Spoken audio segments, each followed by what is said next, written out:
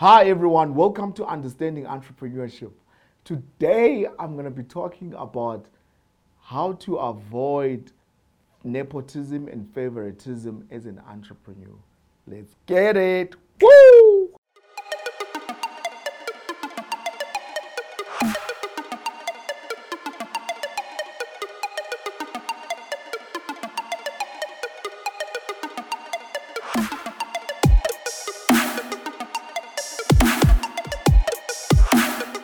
As an entrepreneur, it's very important to avoid nepotism and favoritism. Nepotism simply it's when you keep on employing or giving opportunities to people that are related to you. It can be family, it could be your best friend. That's nepotism. Favoritism, it's when you keep on, as an entrepreneur or as an employer or as a manager, you prefer to always choose that one person to give them the best opportunity. If they request this benefits, you give them.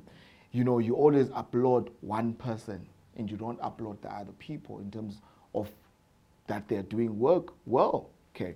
So as an entrepreneur, these two things, they might look like they are very, you might be like, and between nepotism and favorism, there's a minute difference in terms of their meaning, right?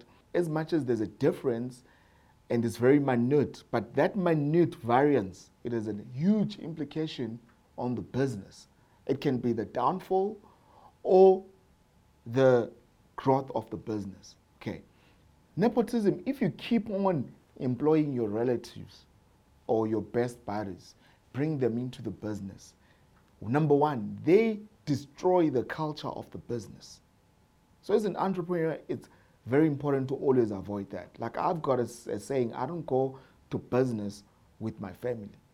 I don't employ